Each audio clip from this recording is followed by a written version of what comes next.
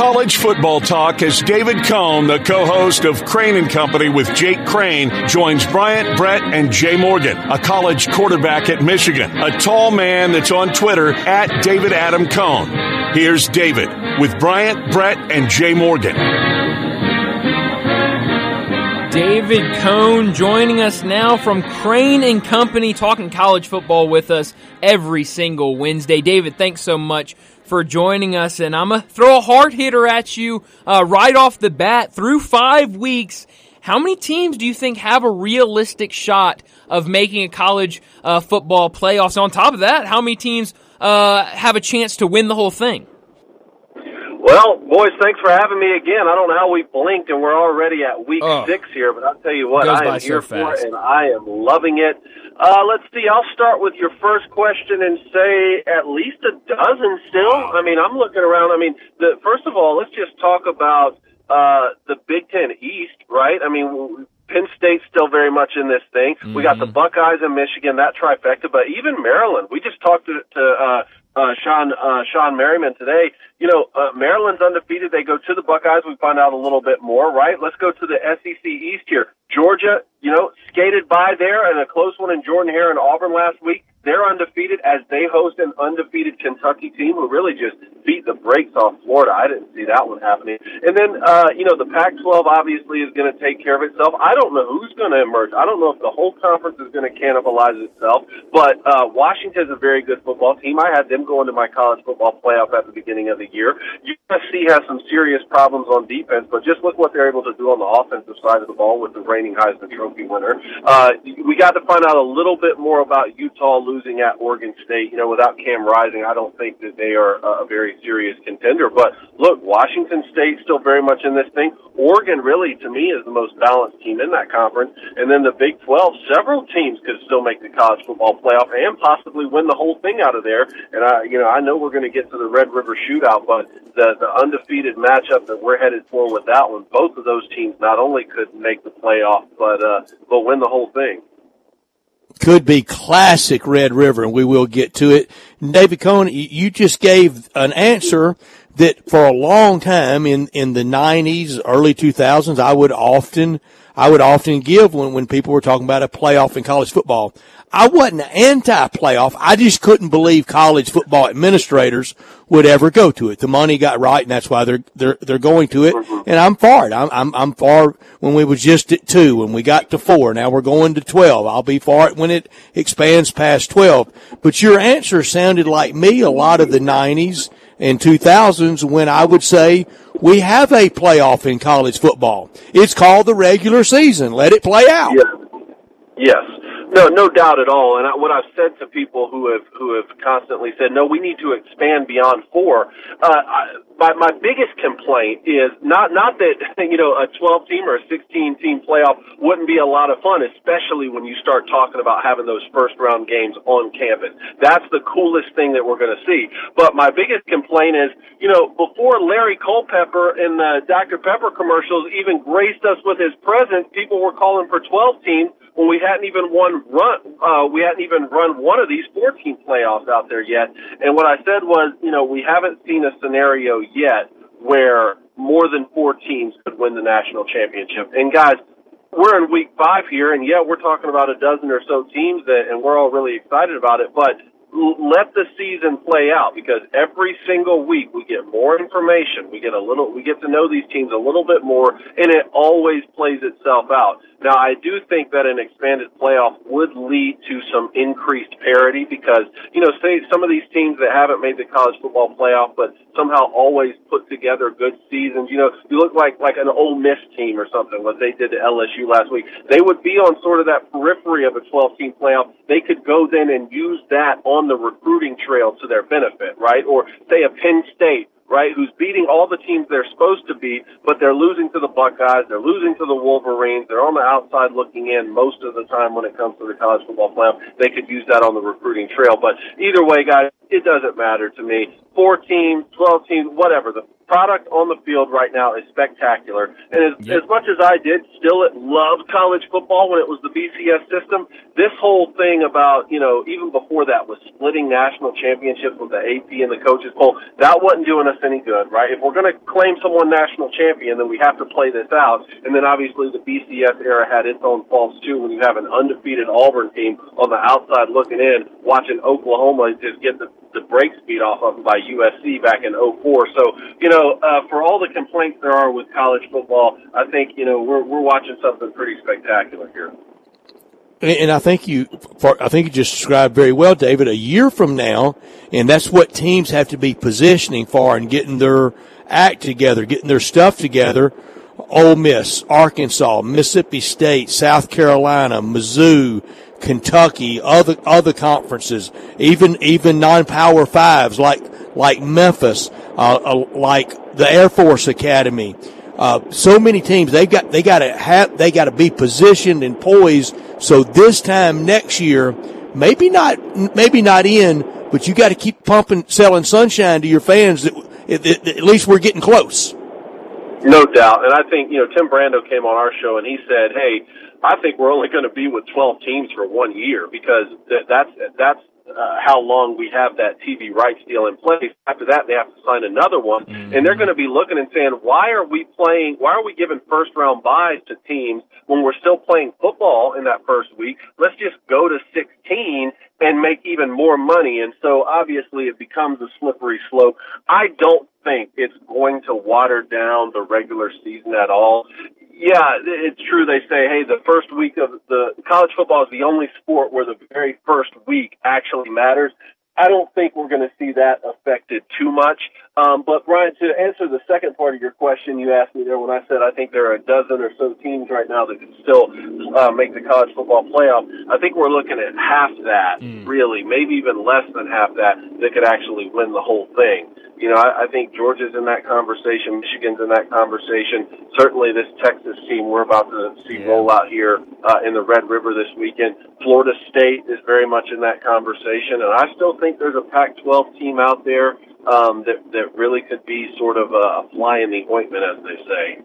Well, David, you just mentioned Texas as one of those teams that could win the whole thing, and a big game this weekend against a Oklahoma team that looks a lot better than they did last year. I've had a lot of fun watching this Oklahoma offense in particular, but what do you expect from this matchup, the Red River rivalry between Oklahoma and Texas on Saturday? Oh, I'm so excited for this one, man. We're certainly not going to be in store for a 49-0 Texas win like last year. First of all, Dylan Gabriel's healthy, right? He's back and he's healthy, so let's hope it stays that way because Oklahoma is really cooking when he's in control, and he's just a spectacular football player, an old school lefty gunslinger. Kind of reminds me of Mark Brunell, who's a family friend of ours, and I loved watching him play for sure. But then Brent Venables, the defensive excellence that he showcased at Clemson. Now he's the head coach at Oklahoma.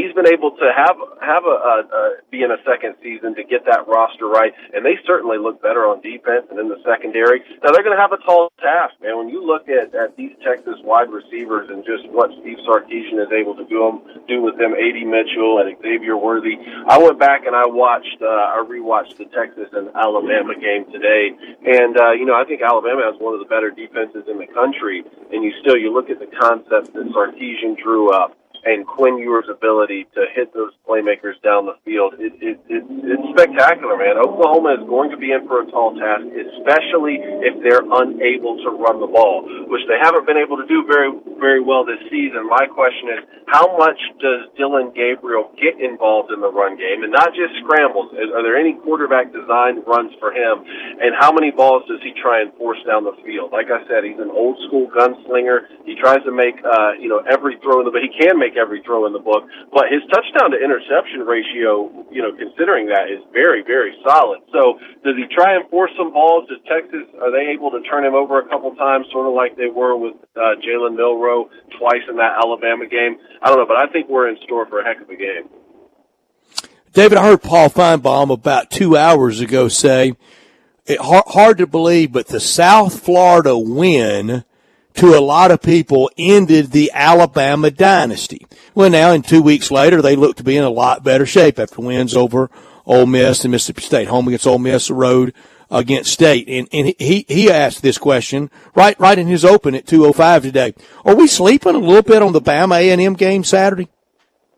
Oh, is that what Paul Feinbaum said a couple hours ago? He did? Oh, okay. So anytime that Alabama's losing by a touchdown or something, or God forbid they even lose a football game, the Nick Saban dynasty is over, according to Paul Feinbaum. But then he has a good way of going with the wind, doesn't he? Yeah, he certainly does. I guess that's how he has to stay relevant or get people to tune into a show or something. And I watched Max Kellerman and many other ones do the same thing with Tom Brady throughout his career. God forbid Tom Brady throw an interception or lose a football game, and it's the end of Tom Brady's career. Even when he was 35, the guy was winning Super Bowls until he was 45. But either way, don't get me started on that. Obviously there were deficiencies, and I came on here for the last few weeks, and I've been talking about that Alabama had. Now, the thing is, Alabama's defense is going to keep them in every single football game. Their inability to get to Quinn Ewers in that Texas game and sack him, and even on the back end giving up some big plays, yes, that was surprising, but we just talked about, look, that's the Steve Sarkisian offense with a very high-level elite quarterback in Quinn Ewers with offensive weapons, and still Alabama was winning that football game in the fourth quarter, right? And Jalen Milroe had to throw 2 interceptions, and they were still winning that football game in the fourth quarter and had a chance. Now, the South Florida win, like we said, yeah, that was not pretty, and it was ugly, and I still don't think Tommy Rees has tailored this offense to Jalen Milroe as much as it can be, and maybe it's not Tommy Rees' fault. Look, he could be handcuffed. Nick Saban could be saying, this is the type of offense I want to run, and we're still going to drop back with Jalen Milroe like Bryce Young and Tua are still the quarterbacks. I don't know. I'm not inside the building. I don't know what's going on. I know I would be moving the launch point a little more. I would be rolling him out a little more. I'd be calling a little more Q power, Q draw, all those sorts of things. We saw that a little bit more against Mississippi State, right? Now, Mississippi State, I think, is starting to emerge as sort of the bottom of the barrel this season in the SEC West, which is sad because I hate the situation that happened there with Mike Leach. So it's sort of one of those get-right games, right? And I thought Alabama would win big, and they did.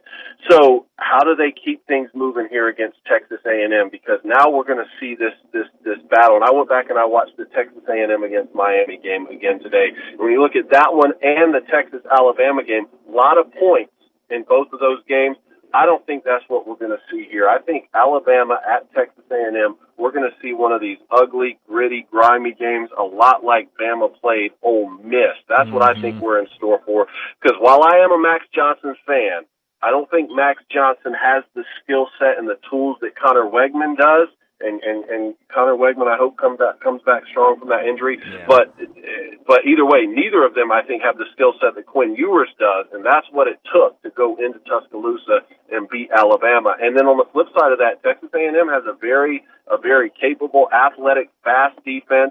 And, it took Tyler Van Dyke sitting in that pocket and hitting Restrepo out on the outside, making a ton of plays for Miami to really cook them up. I think both of these defenses are going to get after the opposing quarterbacks. I wouldn't be surprised if we saw turnovers on both sides and sort of had this really classic defensive battle going against one another. But either way, some of the greatest minds in the game. When you talk about Jimbo Fisher and Bobby Petrino going up against Kevin Steele and Nick Saban, we're in for a good one in College Station. Right now, I'm leaning Alabama. Yeah, we definitely are, and you're absolutely right about the defenses. One of my favorite things this season in college football is just sitting and watching Texas A&M's defense, because like you said, they are fast, they are athletic, and they attack opposing quarterbacks. We're talking to David Cohn, the co-host of Crane and Company. One of my buddies, shout out Pierce, he is a massive Ohio State fan, so this might be coming from a little bit of fandom from him, but earlier today he told me that he thinks Ohio State's offense is trending toward being elite. And when you look at those weapons, they certainly have elite weapons out there. But when you look at this Ohio State offense, obviously a big game this weekend against undefeated Maryland. But what have you thought about Ohio State's offense? I honestly cannot remember a time when the Buckeyes didn't have an elite offense. And I mean just look at the quarterbacks and wide receivers. Even if you didn't talk about the running backs, forget about the Ezekiel Elliott's and the Beanie Wells and all that. I mean, Put it this way. I think half of my wide receivers on my fantasy football team in the NFL right now are Buckeyes wide receivers. It's just going to become more. Oh, yeah. Every single year. And now all of a sudden we're talking about Marvin Harrison Jr. might be the best wide receiver prospect we've seen in 25 years, and he's better than all the other ones. Olave and Wilson went 10 and 11, right, a year ago. So, of course they're elite on offense. And I thought that, the question in the offseason was, okay, well, what about Kyle McCord? Because finally we're starting a new quarterback here. And look at the way C.J. Stroud's already playing with the Texans. I mean, for goodness sake, he's blowing the roof off. Kyle McCord, I thought showed a lot of poise in his ability to come back and lead that game-winning drive at Notre Dame. Look, if that ball is intercepted at the very end, we're having a little bit different conversation, but still, he put his team in a chance to win, and they're undefeated now. What you have to do is you have to take care of business here against a Maryland team who's clearly not as good on defense as the Buckeyes are, but don't sleep on this Maryland offense, man. They can put up a lot of points, and I think they will put up some points.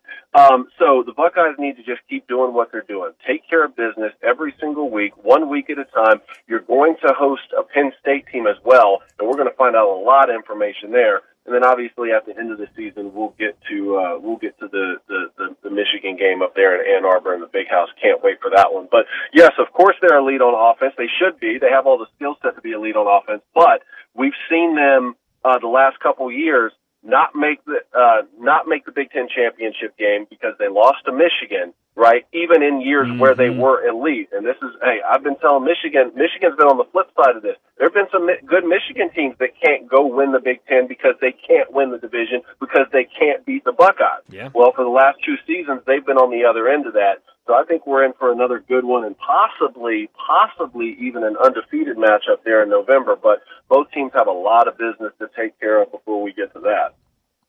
David, the Ohio State machine of really every position, but offensive firepower that you referenced, it's been rolling out. I wonder through the years, I think you're a little younger than this player I'm going to ask you about, but I loved him as a player. I don't know what he's doing now. I think he went to medical school. But anyway, did you ever know Craig Krenzel? And he may be the last functionary. Just get the right play called. Don't mess anything up. National championship quarterback ever. You can't win it like that anymore. You can't win it with Craig Krenzel anymore. No, I didn't know. I didn't know Craig Krenzel. But yeah, I think you're exactly right. Like those types of quarterbacks, like the game, especially as more and more rule changes happen, almost always that benefit the offense, even if they're done with safety in mind. They benefit the offense. People want to see points. They want to keep players healthy, all that kind of stuff. Then the more it lends itself to you really have to have a dynamic playmaker at quarterback. And we've seen this not only at the college level but in the NFL the last couple of years, right? Like the Trent Dilfers of the world aren't really winning Super Bowls anymore by being able to Jeff Hostetler. He's not winning.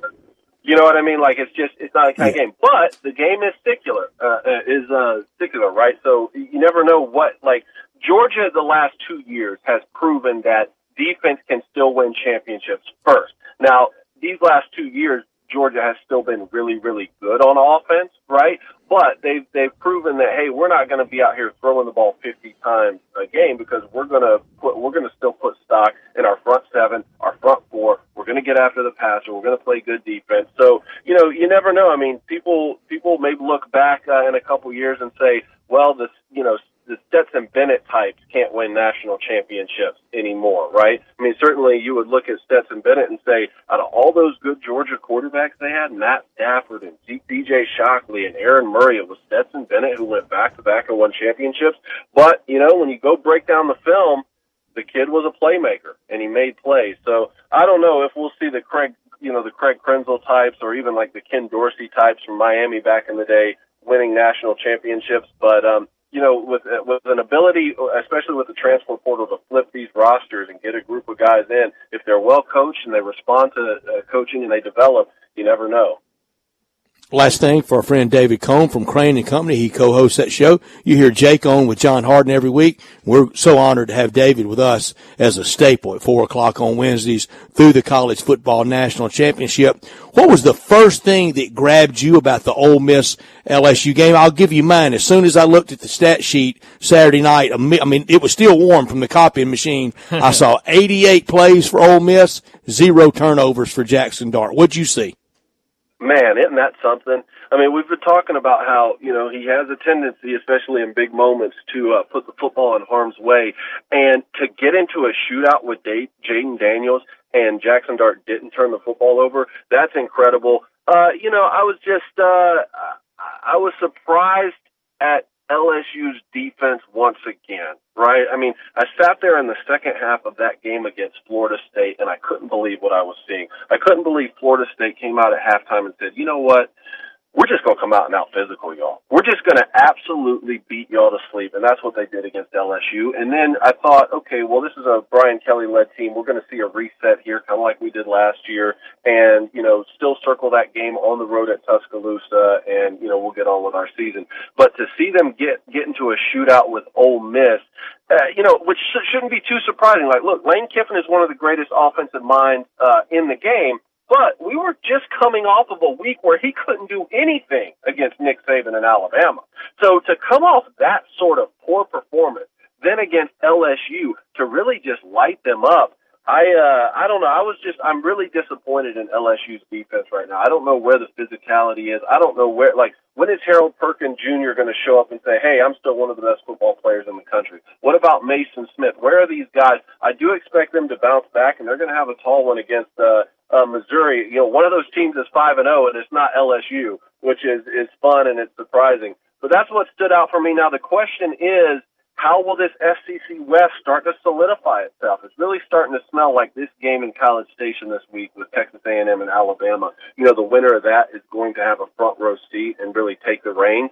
But LSU, despite the 2 losses, only one of them is in conference, right? So they're still very much in the mix. And the team they lost to, this Ole Miss team, already has a loss at Alabama. And a lot of these teams still have to play Tennessee across divisions. I think Ole Miss still goes to Georgia.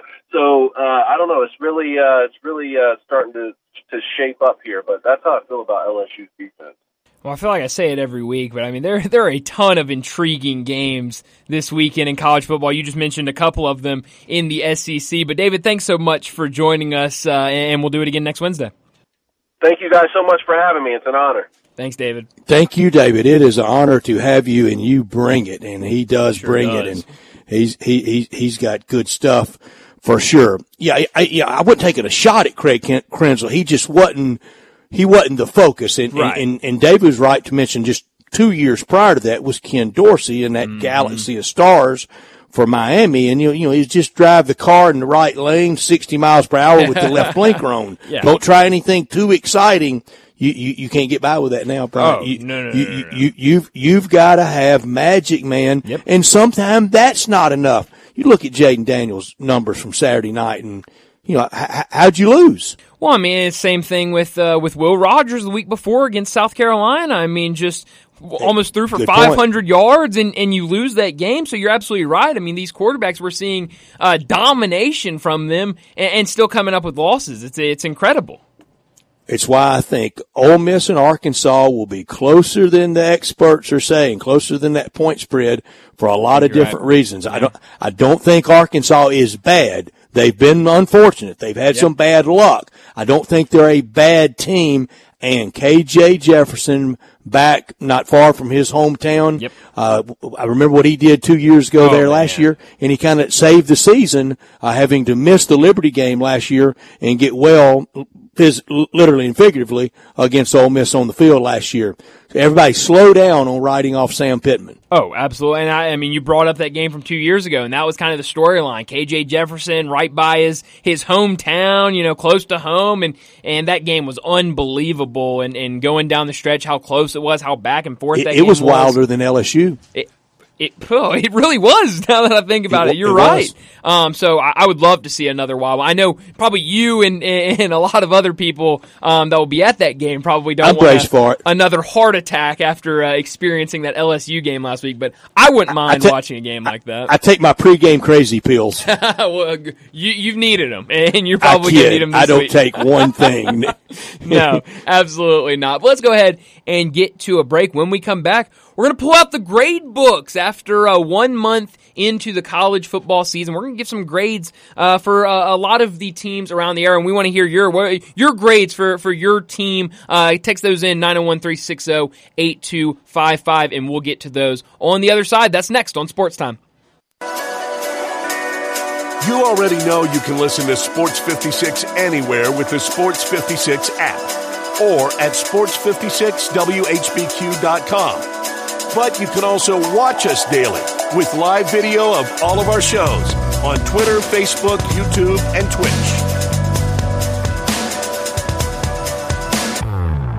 Now back to Sports Time on Sports 56 and 98.5 FM. Here once again are Brett Norsworthy and Bryant Dacus.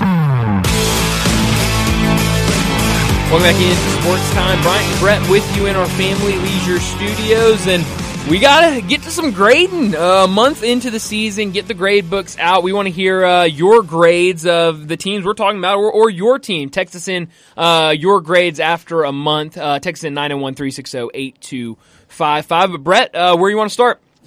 And we're going to go flat letter grade. We're not going to hide behind the plus minus stuff. And we know you do. Look at almost every major university. There's no minuses and pluses handed out. When you get that grade point, if you took a 3-hour class, you multiply it by 4 for A, 3 for a B. Well, I never started that high. I would work on down all the way down. And that's how we're doing. For the month of September. We're not trying to forecast the rest of the year. We're just grading on what we've seen. We'll start locally. We'll start with the Razorbacks. Their record says 2-3. I say the tests have been extremely difficult. There's no way I could give them an F. There's no way, because you don't get that close to winning at LSU. You don't get that close to defeating A&M. That was just a 12-point game. That was no blowout. I would give Arkansas a C for what they've done so far this year. The 2 wins, they weren't anything special, but the 3 teams they've lost to, a lot of teams would lose to those. It's been a stern test, very difficult test, almost like med school entrance exam. I give the Razorbacks a gentleman's C. Yeah, I'm going to give them a C as well. I mean, I think you said it. Obviously, you win those first 2 games. Really, no tests there, and since then, it's kind of been a struggle for them. But I think, like you said, very tough opponents. I mean, these are not cakewalks that some of these other teams have seen. Also, Rocket Sanders has been out for most of this time, and I think you've got to factor that in there. And so, I'll give them a C.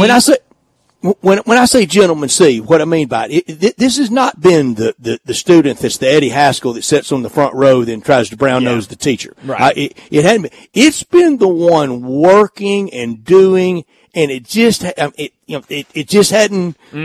hadn't been A or B work. Yeah. So I give it a C. Hometown Tigers, the Memphis Tigers. Bryant, you first.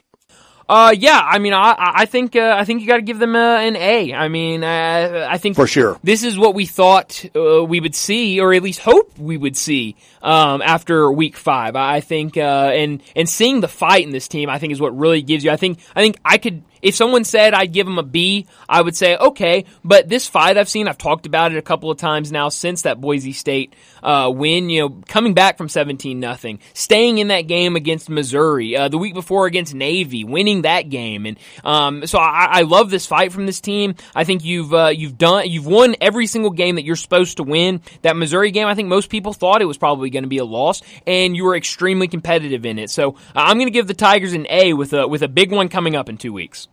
I'm with you, and your explanation is great. And the position grouping, you can look at the improvement in the offensive line. Imagine that. Improved offensive line, improved run game. Improved run game, imagine that. Improved passing game. It's all perfect in the flow chart. Defense, good enough. Special teams, pretty good. And to win two close games against Navy and Boise that I fear, I know, because I saw last year. I'm afraid they would have dropped both of those last year. Tennessee, I give Tennessee the most favorable friendly B, and I mean very friendly. And they're the team that I call in after, say, that first 6 weeks and go, you got to be, you got to get it in gear to get another one next time the grades get handed out. Yeah. Give me the team again. I missed Tennessee. The team on Tennessee. Oh gosh, I didn't want to get to Tennessee. I'm gonna give them a C. You get a C, Tennessee, Fair. And I think you should be happy to get a C. I think that loss to Florida does you a lot. Even though you're 4-1, I just haven't seen a ton. I think I saw more from that South Carolina game. Because like I said on Monday, I think a lot of people thought at the very least South Carolina was going to cover that game, and they didn't. Tennessee handled business, but I really need to see a lot more from this offense. This high-powered offense we were told about. This Joe Milton's going to throw it all over the field, throw it 80 yards down the field every play. We don't trust them. I don't trust them, so I'm going to give them a C. I need to see a lot more, even though they have that 4-1 beside them. It's this, you give a C, I give a B. It's the perfect example of, Brian, if you sign up for the fall semester for college algebra and you get that little more favorable teacher that on campus people know about, and you tell them, hey, you better take it in the fall when you know you can get it from him. I'm a tough and then grader. you get Dr. Dacus in the springtime and you get the C. Mississippi State.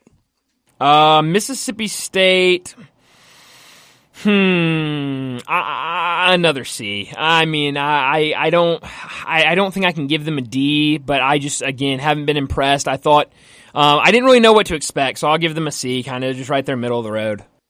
I think I'm going to go C as well, because right now on my preseason pick sheet, it's solid yellow for correct picks, red X for incorrect pick. So State's right where I thought they would be. So why should you kind of move the goalpost on if they're where you thought they should be? Why change it? Now for the rest of the year, I got State finishing the season 6-6. But I don't know about that. The next time we hand out grades, it could be far, far different than that. Hugh Freeze in his first year at Auburn.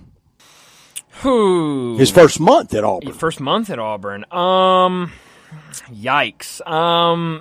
I feel like I'm giving everybody a C. I'm gonna give him a C. I mean, I don't know really what I expected. B. Really, I mean, I was thinking about maybe a B, but UMass, Cal, and Samford, I think you were gonna win those games, but just in these last two, I'll give them the Georgia keeping it close. But I haven't seen a ton, even in keeping it close with Georgia. I didn't see a ton from that offense, kind of moving the ball down the field. It was a lot of quarterback runs, running the ball. My solid yellow for Auburn. Yeah, they're right where I thought they. So okay, they've kind of met the bar of expectations. Alabama. Ooh, Mighty Alabama. Look, this is high school valedictorian. First 3 years in college, they've got a 4-point every semester, and now in your class, they're kind of limping around. What do you give them? I got a D. I'm giving Alabama a D, Brett. I don't know what's going on. Johnny, don't sign up for a class from Brian. I'm giving Alabama a D. Well, and I'm a terrible teacher because I start giving everybody C's, and I go, what am I giving everybody C's not for? This tough. I'm giving them a D. No, my mom is I think she's a very good grader in terms of giving people better grades than they might deserve. I bet her answer would be, you get what you earn. That will be her. That is definitely her answer. It's like the scoreboard. It's like a record. You are who you are. I'm going to give Bama a C. I mean, that's not far from a D, Brett. Because of that they're that student that you expect almost perfect work for, and it just hadn't been so far. All right, if we give Bama a C and you give them a D, LSU.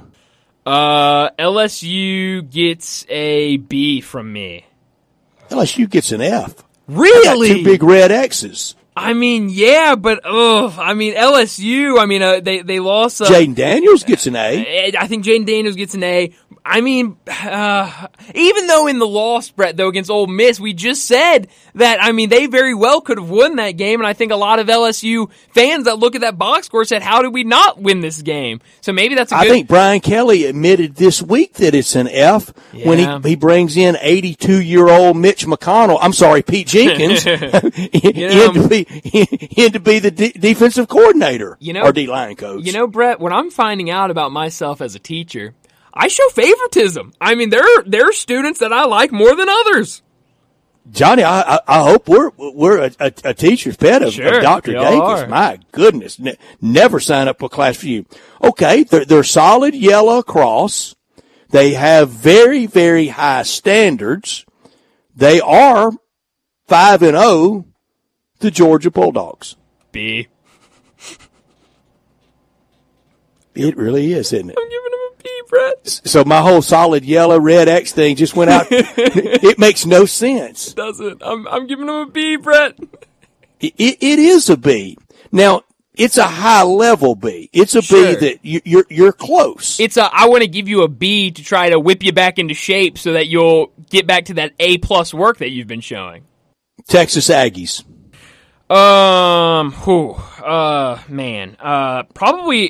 Probably a B. That only loss against Miami, I think, is paying off. D. Really? That D. defense, Brett. Oh man, I can't talk bad about that defense. I love watching that defense play. D for A&M. I can't get the Miami game out of my head. That's true, but once you kind of wash that one off your hands, they play better football. Good chance to go through the car wash this Saturday at Kyle Field against Bama. You're absolutely right, but I grab one or two nationally, just one or two out of in your head. Who you thinking of? Washington, you get an A. You're one of my star students, Washington. A. USC A, Pac-12 A. Pac-12 here you go. Certainly gets an A. Here you go. SEC as a league. C. It is. I rattled off a ton of C's. Probably could have given more C's if I really wanted to. So yeah, I'll give them a C. Here's one for you, Clemson. F. Really? I'd probably say D. When you come down from those lofty heights, I've been bringing home A's every time. This is almost when you take the keys away. Yeah. And also I think you limit screen time. Yeah, I think another one. Imagine my parents. We're going to limit your screen time.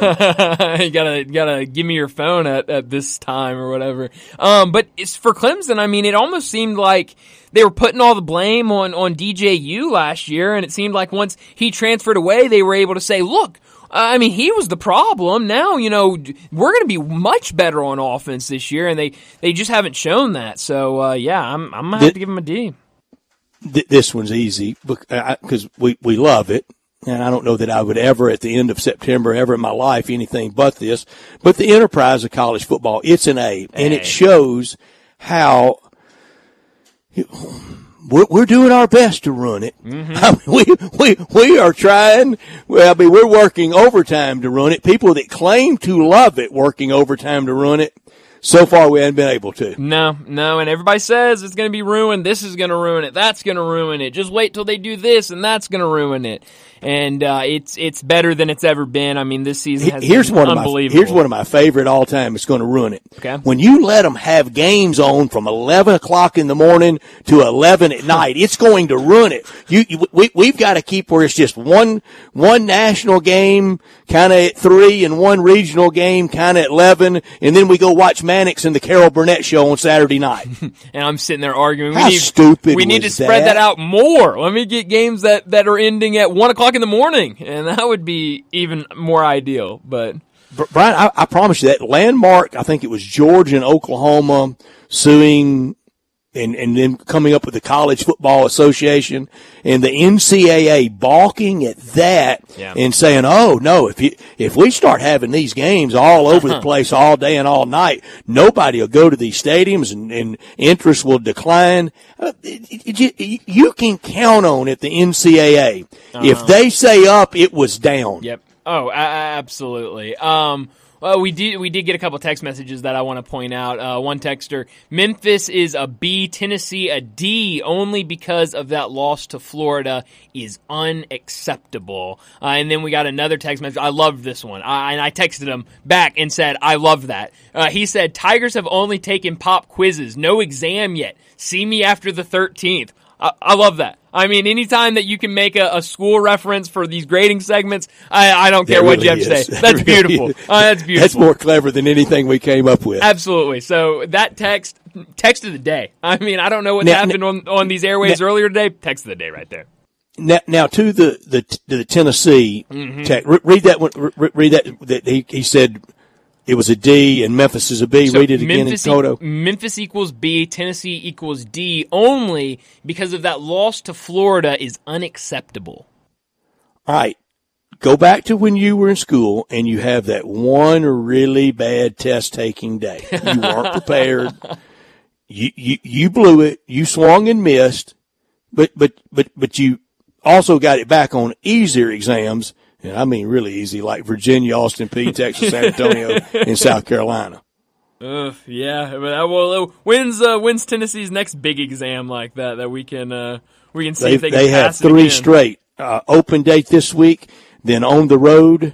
At home in Knoxville against A&M, at Bryant-Denny, and on the road at Kentucky. Okay, so we'll have some more We'll exams do grades pop at the end up. when October's in the books. Yeah, and we'll get a better kind of sample size of what we should expect from Tennessee. But let's go ahead and get to a break. When we come back, it'll be time for Big Number of the Day. Start your day with Sports 56 Mornings with Greg Gaston and Eli Savoy. Weekday mornings from 7 to 10, right here on Sports 56 and 98.5 FM. Now back to Sports Time on Sports 56 and 98.5 FM. Here once again are Brett Norsworthy and Bryant Dacus.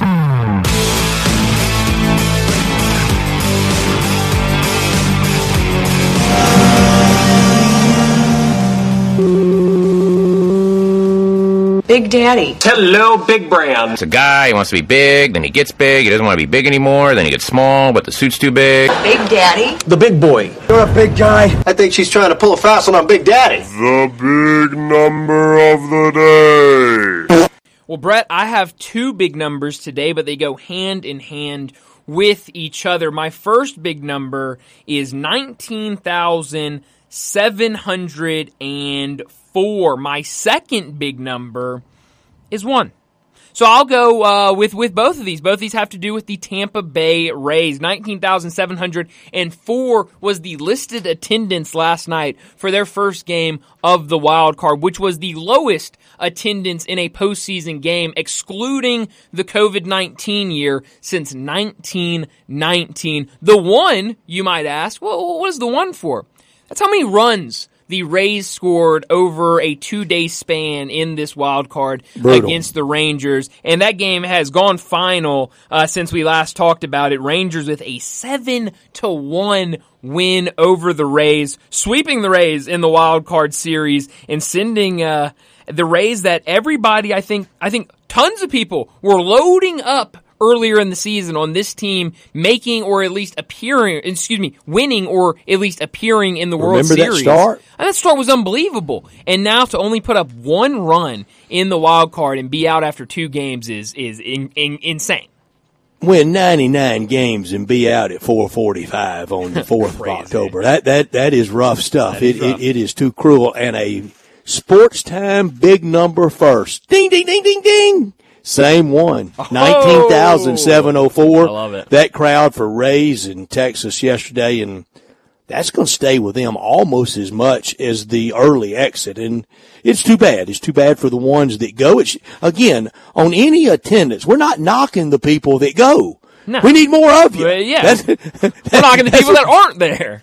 We're knocking the ones that aren't there, and it goes back to 1919. Shoeless Joe throwing a World Series in a 7 out of 9 series for the Southsiders. Say it ain't so, Joe. Say it ain't so, St. Pete. And it's when we talked about it when the story broke in that stadium funding deal. A lot of that's the owner's money. It's a lot of public monies in that in it as well. We know that's always going to be part of it. Very, very, very seldom. And for as much as he's despised, Kroenke did cut that whole big old check. Mm-hmm. Sure did. Out in Los Angeles.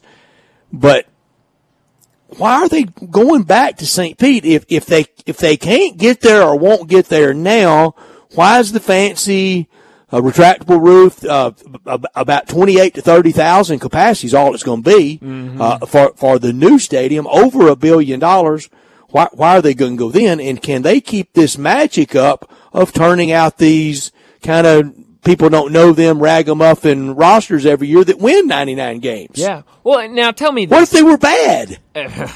Really? Well, I mean, remember when they were bad. I mean, it wasn't that long ago that they were bad. But I don't know how much you were able to watch of this game today. I don't know if you had it on in the background or not. But they showed a bridge when they were coming back from a commercial break. Is that the famed bridge that everybody talks about? I don't know the area that well. I've been a couple of times and been to that building, the dome. Oh, really? for Memphis Pharaohs Arena football playoffs. No way. August of 1995 against the Tampa Bay Storm. Oh, Brett, that's beautiful. Oh man, that's great. And this morning had Ron Higgins on with Dave. He joins Dave every week and visits with Ron. Ron and I were seatmates on the flight. He was covering it for the commercial appeal. Oh, that's great. That is great. But this bridge they showed earlier today coming back from a break, I was looking at it and I was like, I hope this is not the bridge that everyone talks so bad about, because it just looks like a normal bridge. I mean, unless everybody in Tampa St. Pete is just afraid of driving on bridges. I mean, I don't understand what's wrong with this bridge. It's a real sore subject with TJ. I hate to get on the attendance subject with him because he's so kind with his time for this radio station. But of the two, I know Tampa better than St. Pete. Right. And I don't know it that well. I know Charlie's Steakhouse in Tampa is one of the great steakhouses in the country. Well, I mean, it's just like you said. I mean, it's ridiculous that we're going to build this beautiful, fancy, state-of-the-art stadium, and you've just been named the lowest attendance in postseason history since 1919. That's it may not hang with them as long as 1919 hung with Shoeless Joe. But 19704 is something. I mean, that's ridiculous. I mean, for a wild card game, for a team that has been so good this year to draw that little, I don't care if it's a 3:00 game or not. That is, I mean, there's just no way to defend that. But that'll do it for our second hour. Let's go ahead and get to a break. When we come back, we're going to talk some SEC football. We'll also get into some Houston Astros talk with Chris Gordy. That's next.